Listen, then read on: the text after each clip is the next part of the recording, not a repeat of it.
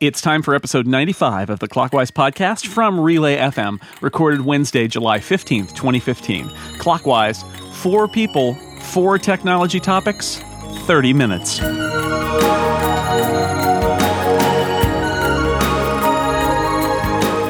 Welcome back to Clockwise, the tech podcast that may or may not be a planet. I'm your co-host, Dan Morin, and I'm joined across the vast swaths of the internet, of interstellar internet space, by my co-host, Jason Snell. Hi, Jason. I'll respond in 4.5 hours. This is going to be a long episode. And that's all for Clockwise. As always, we are joined also by 2 fantastic guests. To my left is Giant Space Cat's own Brianna Wu. Hi, Brianna. What's crack-a-lackin'? And to my left, it is Shelley Brisbane, who is one of the hosts of the Mac Accessibility podcast and my former coworker from back in the Mac user days. Hi, Shelley. Welcome back. Howdy. Delighted to be here as always. Clockwise is the show. For 95 episodes now, we've done 4 topics in about 30 minutes. Today we're going to break that. No. Since you introduced the show, why don't you give us our first topic? I would love to give you our first topic. So Comcast announced earlier this week that they are launching a web-based streaming TV service, which sounds insane. But essentially the idea is for $15 a month, if you already have Comcast internet, but you don't have cable, you can essentially sign up and get sort of a Sling TV-like service where you can get your TV channels or some subset of them delivered to you over the web. So my question is this the smart business picking up on sort of, where the trend is heading? Or is this just sort of flailing like, oh, us too, we can totally do that? What are your thoughts, and does such a service potentially interest you? Bree? We saw this years ago how we were moving more and more towards streaming. I think you've seen HBO Go and Netflix really take over the market. So I really interpret this as a me too. Maybe Comcast will be able to get their act together and compete with content on that level. But I think given their track record, it's very unlikely. What do they say about, I'm not a gambler, but don't they say the house always wins? That's how I feel about this Comcast thing. It's like they've got the pipe. All the people who are cord cutters still need to be on the internet. And we haven't gotten to the point yet where I think people would trade in their broadband internet for just using wireless, given the cost of wireless internet and the bandwidth caps. And so, Comcast, if they're your broadband monopoly in your local area, then they're going to get their money one way or another. If you want to watch TV, you're going to have to pay it. You can pay it on an IP service. You can pay it on a TV service. They're actually using their bundles to make it cheaper to use the TV service. But I think in the end, this really is just part of the transitional step to making all television IP-based, get the old TV technology out of the equation. And then, people may have more choices about what they get and what they don't get, or what their TV providers are. But the house always wins. In the end, your broadband provider is going to want to get money, and your TV providers are going to want to get money, and that money's got to come from somewhere, and that's your wallet. I feel like that makes sense. I also feel like it's kind of a giant focus group, and let's throw something at the wall and see what sticks. And they also get to collect money from their existing customers, so that will make them happy because people are already attuned to buying services like Netflix and other things that charge them a relatively small monthly fee for content. So Comcast is jumping in this water as well. And it'll be interesting to see, to me, whether the lineup of channels, which is relatively small right now, evolves, whether they try to do something with sports, because that is definitely not part of what they're doing now. I'm not all that interested in it because I hate Comcast as much as everybody else, even though they're not a provider in my area. But at the same time, I feel like there are people who might become customers by default because their knowledge of cord cutting options is perhaps not as sophisticated, and so they'll grab it because they're already getting services from Comcast. It's like, oh, sure, I'll buy another thing, and maybe I'll get a few channels that are within an interface that I'm already comfortable with. And so I don't know.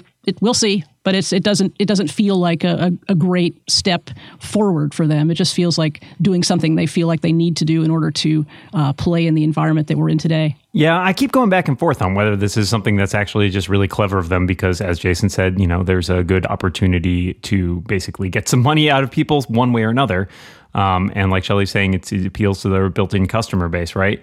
And at the same time, I think they've realized that there is a lot of challenge coming from these upstarts and these new players like Hulu, or having the networks basically walk around the cable companies and deal directly with technology companies, which is, I think, what Apple's aiming for. So I'm intrigued by this, especially because as a price sort of offering, it's $15 a month, and it includes HBO, which itself is $15 a month. So that's actually not terrible as deals go. But I think the biggest question, sort of the elephant in the room, is what Apple's going to do. Because if Apple, rolls out a service that works more seamlessly with its technology, that's much more appealing. And the biggest drawback for the Comcast setup, from what I can tell, is you can't watch it on your TV. You have to watch it on your computer. Now, you could do some workarounds and fancy stuff to probably get that on your TV, whether it means AirPlay or whatever. But that strikes me as a stupid, short-sighted move on Comcast's part, just living up to exactly what I expect from Comcast. So it's piloted in Boston later this summer, so I'm intrigued. Maybe I'll check it out. We'll see how it goes. And that's my topic. Brianna, what's your topic today? My topic this week is the ongoing drama-rama with Reddit. I have lots of thoughts about it, but before I get to them, I kind of want to pass it over to everyone else and kind of feel what you guys are thinking. The big news to come out last night is one of the former founders of Reddit kind of leaked a bunch of secrets, saying he realized in doing this he would probably never be a CEO of a major company again, kind of talking about how Ellen Pao was ironically the last line of defense for people that wanted open speech at Reddit. So I'm curious what everyone else thinks about this. As somebody who was in charge of the a forum, right, the Macworld forums that were attached to Macworld for many years, these communities can be great and they can be incredibly awful and mean. And people within them can be that way. And depending on how the community is managed, communities can end up being generally quite good or generally quite awful, all with that spectrum of people inside it. But on average, if you set some good rules and promote good behavior and kick out the bad actors, you can have a pretty decent community. And when you don't provide a whole lot of supervision, it will usually go to the worst. In the end, the good people will leave, driven out by the bad people. I've seen it happen time and again on the internet. I try to take that small experience that I had and then imagine a site that is essentially a forum for everybody in the entire internet, and I can't even imagine. And that's what Reddit is. It's a whole bunch of little versions of that then writ large. And so it's tough. It's a tough thing. It's a mess. It was always going to be a mess. I think the reality is that Reddit as a company is trying to keep the lights on technically, but what I learned is, Macworld as a company, we need to keep the message board software running so that there was a place, but we couldn't control what happened at that place because it really was the people who make the community. And this is the problem with a company like Reddit is if Reddit wants to make change to make what they think is make Reddit better or make it a better company, what you're going to end up with is a moment where the community will either say, okay, we'll go along with change, or say, we're out of here. And if what Reddit needs to do as a company is push the community further than the community is willing to go, they'll just leave. And they will. They will leave and go somewhere else. Now, maybe that makes Reddit a better product because the people who are leaving are not people that Reddit wants to serve. That's possible. The only downside to that is, what if Reddit's business really depends on those people who they essentially, they don't want to lose them, but they want them to behave better. And if that's impossible, then yikes. And I think what we've seen the last couple of weeks is yikes with Reddit. Shelley? Well, I had forgotten that Reddit was owned by Condé Nast, which sort of blew my mind because I'm not a Redditor either, and my interaction with Reddit had always been, I knew it was corporately owned, but I didn't really have the sense of, there's an old media company which apparently in general has kept its hands off. The controversy and all the flare-ups between current former people at Reddit are all Silicon Valley people and people who are not as connected directly with the corporate entity that owns it. However, it's this fundamental tension between a corporate entity that is making a business and a community of communities of people, all of whom prize the freedom that they have on Reddit to say what they want and have become internet trolls to some extent. Obviously, there are probably a lot of great places inside Reddit where you can participate in communities. And I love communities and have run and participated in small communities of interest that have managed to be remain civil places because the interest is narrowly focused. And the problem that Reddit has is it is a community of communities, and there is so little ability to control and structure it that people will accept, that it seemed like it was inevitably going to run aground, whether it was going to run aground in terms of a business perspective, or whether it was going to be through the weight of all the trolls and the problems with the community. And I don't have enough knowledge to sort of pick apart the inside the business stuff, and so-and-so got fired and so-and-so was mad and so-and-so left and all that stuff. That seems to me really separate from the huge problem that Reddit has in terms of communities that are unfortunately bad, negative places, and where behavior, where people are acting out and doing things that we don't want them to do and speaking in ways that we don't want them to speak. However, that sounds dangerously close to restricting people's free speech. And I don't know that free speech in the way that Redditors expect and understand it is necessarily compatible with being owned by a corporate overlord. However, I feel like it's two separate problems. The technical and the personnel problems that Reddit has may not be as closely tied to the rambunctiousness of the community as some people from the outside would necessarily think.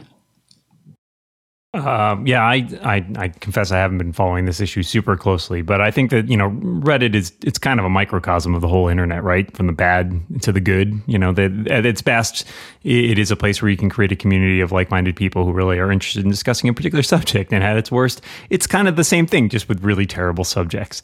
And so, I don't know what the solution is. The free speech thing, I think, is always an interesting argument, because we used to deal with this all the time at Macworld, as I think Jason was alluding to, when we managed the communities there, and people would go off about, how can you restrict my right to say something? It's like, nah, we're not the government. We're not required to give you a platform to spew things that are hateful and objectionable. That's a policy thing, not a legal thing. You can go to your own site or go to Twitter or Facebook and spew whatever you want, but we don't have to let you do it here.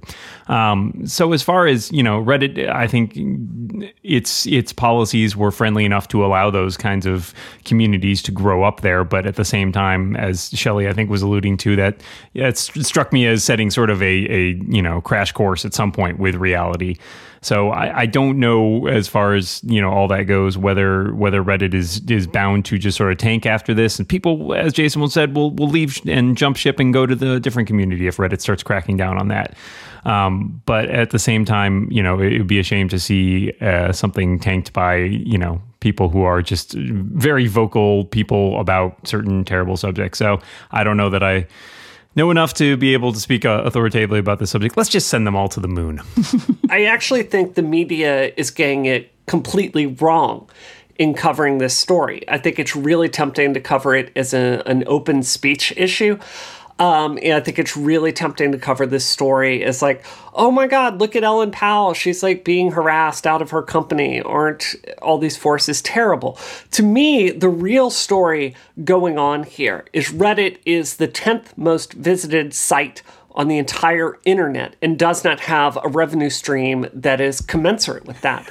And they're finding a fundamental problem, which is bringing in advertisers. And they look at some of these forums like Fat People Hate, which, it's disastrous for your brand to be associated with that. So to me, I think the open speech question is a bit of a red herring. It's how does Reddit kind of grow as a business? So, I think at the core, I think that Reddit is really at a crossroads. And, the board is telling it one thing, and, the internal company culture that wants another. What I am hearing from my friends that work inside the company is Reddit is fundamentally broken. Something that the media has not really covered enough, in my opinion, is talking about the struggle over moderator tools. When I have moderated Reddit forums before, the tools suck. There's no nice way to say it. Yeah. And what I'm hearing is there's no ship date to get these tools out, to get them fixed. The engineering department's pulled in 5 different directions by internal political struggles.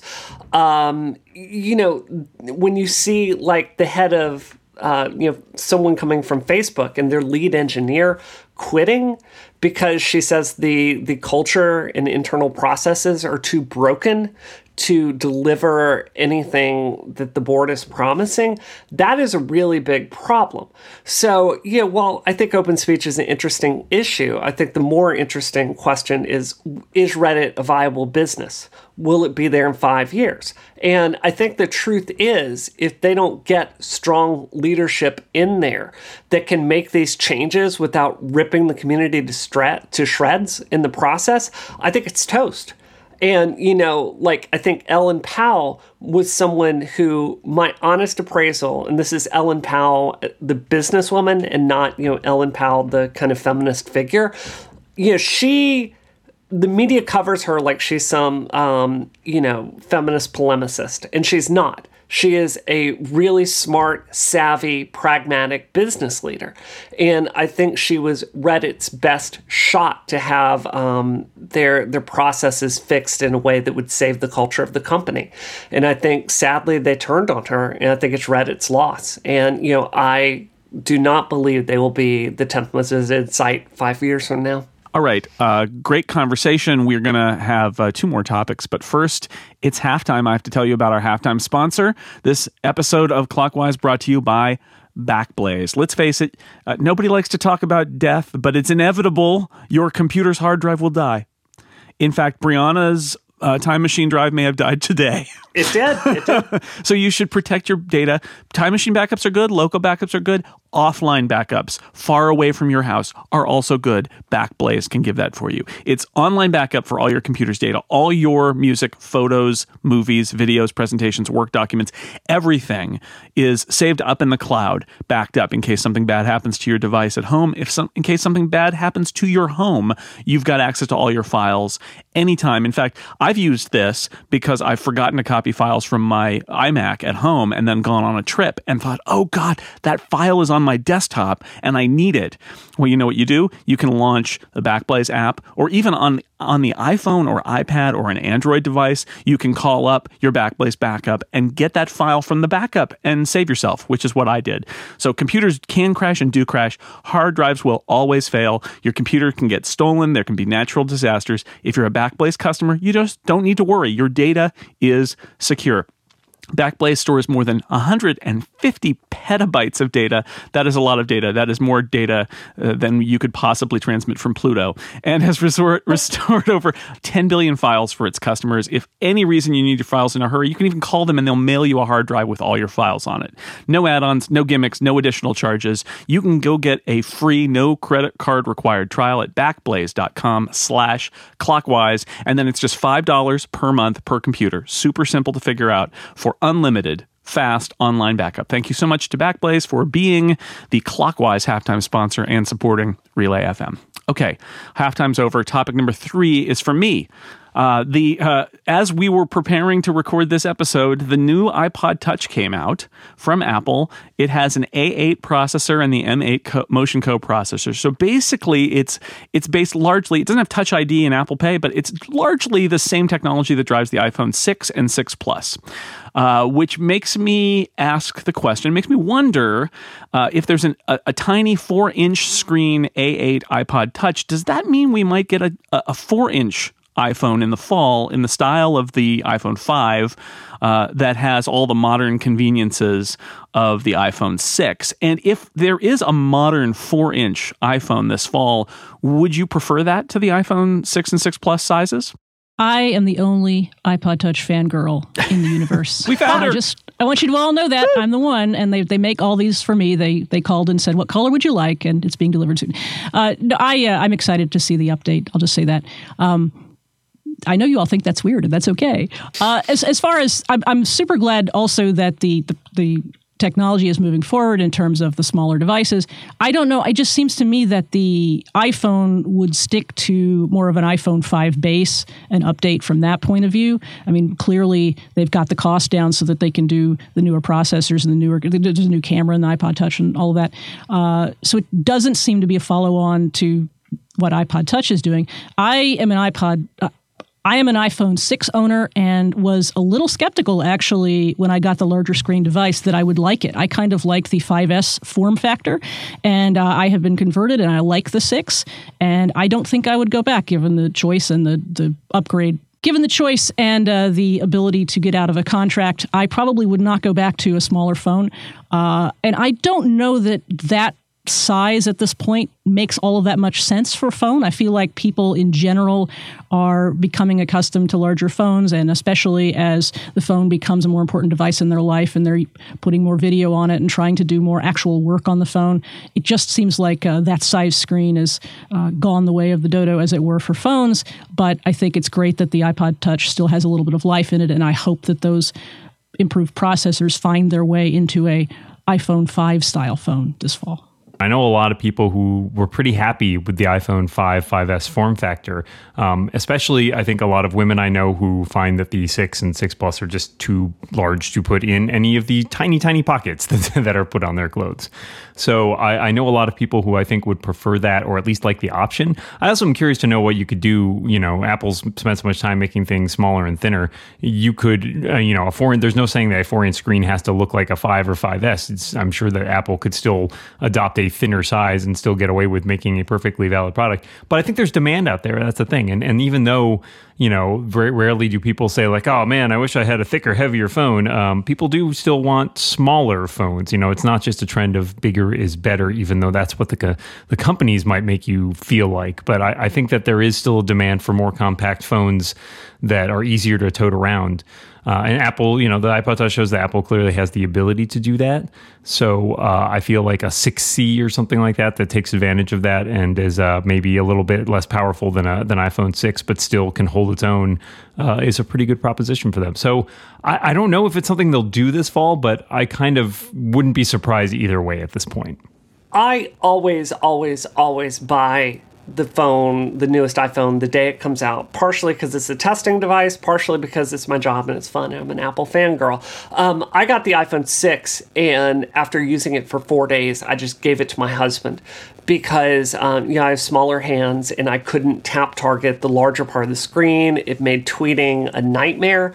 Eventually, I ended up getting a 6 Plus, which I absolutely adore, just because my job requires me to constantly be texting. So for me personally, I'm never going to go back to a phone that's smaller than a 6 Plus, which is ironic with all the smack I've talked about the Samsung Galaxy Note before this.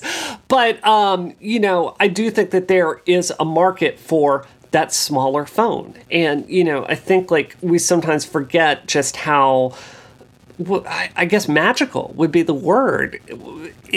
How magical a really small device that you can carry with you all the time is. I know often when I leave the house, I'm often just carrying a tiny little clutch purse with just a few things inside. So I definitely think there's a market there. And I certainly hope that Apple will continue to bring that out because I do think this is a large market for women. I've gotten used to the size of the iPhone 6, but I do believe that there will be an update to that 4-inch iPhone. I don't think Apple's going to abandon it. Some people want the smaller phone, and there's nothing wrong with that. And I don't think Apple wants to force people into a bigger phone, and I don't think they need to. So thank you all for your thoughts about that. One more topic to go. Shelley, what do you have? Last week, I was at the American Council of the Blind National Convention in Dallas and got to demo an indoor navigation app and associated beacons, which made it possible for somebody with no vision or low vision to navigate around the hotel and conference center and have directions that would take them to a meeting room, or they could identify things that they were passing along the way, the information desk, the elevators, the restrooms, and so forth. And that project was created by a nonprofit organization. They had to put the beacons in the hotel, they had to get the app developed, and they were on site to make sure that everybody was able to use the app effectively. And I, as somebody who was really excited about iBeacons when they were announced a couple of years ago at WWDC, feel like we're still in the prototype stage with beacons, and that all of the exciting applications that were discussed, while they exist and while there have been other conferences that have been covered with beacon technology in some way, whether it be social or whether it be navigation related, it feels to me like we're still in kind of a prototype stage and that beacons have not really taken off to the extent that I would have expected or hoped. And leaving aside my skepticism about marketing-oriented applications, which is something that people were super excited about when beacons were announced, I'm wondering if you agree with me that beacons have not quite lived up to their potential yet, and if they haven't, what would you like to see beacon technology be useful for? I think that the biggest thing that I would like to see them roll it out for is actually tourism or things like our museums and stuff like that, education. Having traveled a lot in other countries and recently having gone overseas, that would be a really cool way to integrate sort of wandering around historical sites without providing too much distraction in the way of, placards and the like. So it's nice to sort of like you could key that into your phone. I'd love to see like a keyed in audio guide, where as you like walk up to a painting in a museum, it could like automatically know, oh, you're right next to this painting, and start reading you like a description or some context or something like that. And I always think that would be a super cool way to do it. But I'm a little skeptical any of that will happen, just because the marketing angles seem like those are where the money is, and that's the thing that drives so much of the development here. But at the same time, that's kind of a tricky one because people get inundated with that sort of things. And we've all hopefully seen Minority Report, where it's just like ads popping at you every minute as you walk past because they know everything about you. So I feel like I'm worried that's where it's headed, because that's where the money is. But I'd rather see it used for sort of interesting intellectual, educational, tourism kind of uses. I think for us at Giant Space Cat, one of the really exciting uses of iBeacon technology when it first came out is we looked at it for Disney Infinity / Skylanders style toys, which are just money makers. If you're out there and you're a parent, I'm sorry for all the money Disney and Skylanders has taken from your bank account. So we looked at that technology. The conclusion we had after getting some iBeacons and like experimenting with it, it's just not there yet. So I think it's a topic beyond Clockwise, like the technical challenges involved with that. When the iPhone 6 came out with the NFC chip inside of it, I think it's important to note that Apple has not opened up that that hardware to developers. Presumably because it could be an attack on it's an attack vector for secure financial transactions. So for me, if you're asking me, like, Brianna, the developer, why do you think this hasn't taken off? I think it's because the technology is expensive and it's a little quirky. It sounds like you had an experience where they got it working, that sounds great. And maybe it's worth another look from me. But I think it didn't take off because it wasn't ready for prime time. So I was in San Diego a couple of weeks ago, and I walked into the Petco Park, the Padres stadium, for a baseball game. And as I walked in the gates, my Apple Watch actually tapped me on the wrist, and I looked down, and it was the MLB Stadium app saying, "Welcome to Petco Park. Here is some information. You can check into the game and get deals and stuff like that." And that was all iBeacons. And it was one of those moments where I thought, wow, this is an example of a partner, Major League Baseball, that worked with Apple and thought this would be cool technology to deploy in their stadiums, because it they can take advantage of knowing where you are and offer you deals and sell you food and things like that, and coupons for the gift shop. And I thought it was great. Actually, I thought it was really awesome that was a super targeted, localized thing that was coming out of an app because of an iBeacon. It's like an infrastructure thing. I feel like it's harder to do this because it requires deploying hardware. It requires software. It's just going to be hard. But I do hope that it continues kind of a slow build, because I think that's going to be what's required. And I would like to see it succeed because I really like the idea. I think what Bree said about the expense of the beacons is absolutely relevant, because I talked to the guy who installed this at the Sheraton in Dallas, and I said, "So are you going to leave those beacons here? Is that going to be something?" He said, No, those were $20 a piece. I have to take my 60 beacons to the next convention that I'm covering. So it's not like just a freebie technology that somebody writes an app to support. Obviously, there's quite a lot of development cost associated with building the apps that do the custom functions as well, but it seems like the hardware cost is a big issue. And to be honest, the demos that I experienced and watching people go around the conference center, they weren't perfect, and there was something of a learning curve because there was an audible component to the indoor navigation as well, and people had to understand, does this tone indicate where I am relative to my destination, and how do I course correct, and that sort of thing. So there's a learning curve, and there's an expense that makes it feel like we haven't arrived at prime time yet. And I'm just impatient for prime time, I guess. I'm stomping my feet, hoping that the beacons that do what I want them to do will arrive yesterday. Well, that's 4 topics. Thank you all for another excellent episode of Clockwise. Brianna Wu, always nice to have you here. Thank you very much. And Shelley Brisbane, thank you so much for being on again. You're welcome. It was fun. Dan, we did it. We Another made it one in the through. books. Yep, that's right. Thanks to everybody out there for listening to Clockwise. We will see you next week. And until then, watch what you say. And keep watching the clock. Bye, everybody. Bye.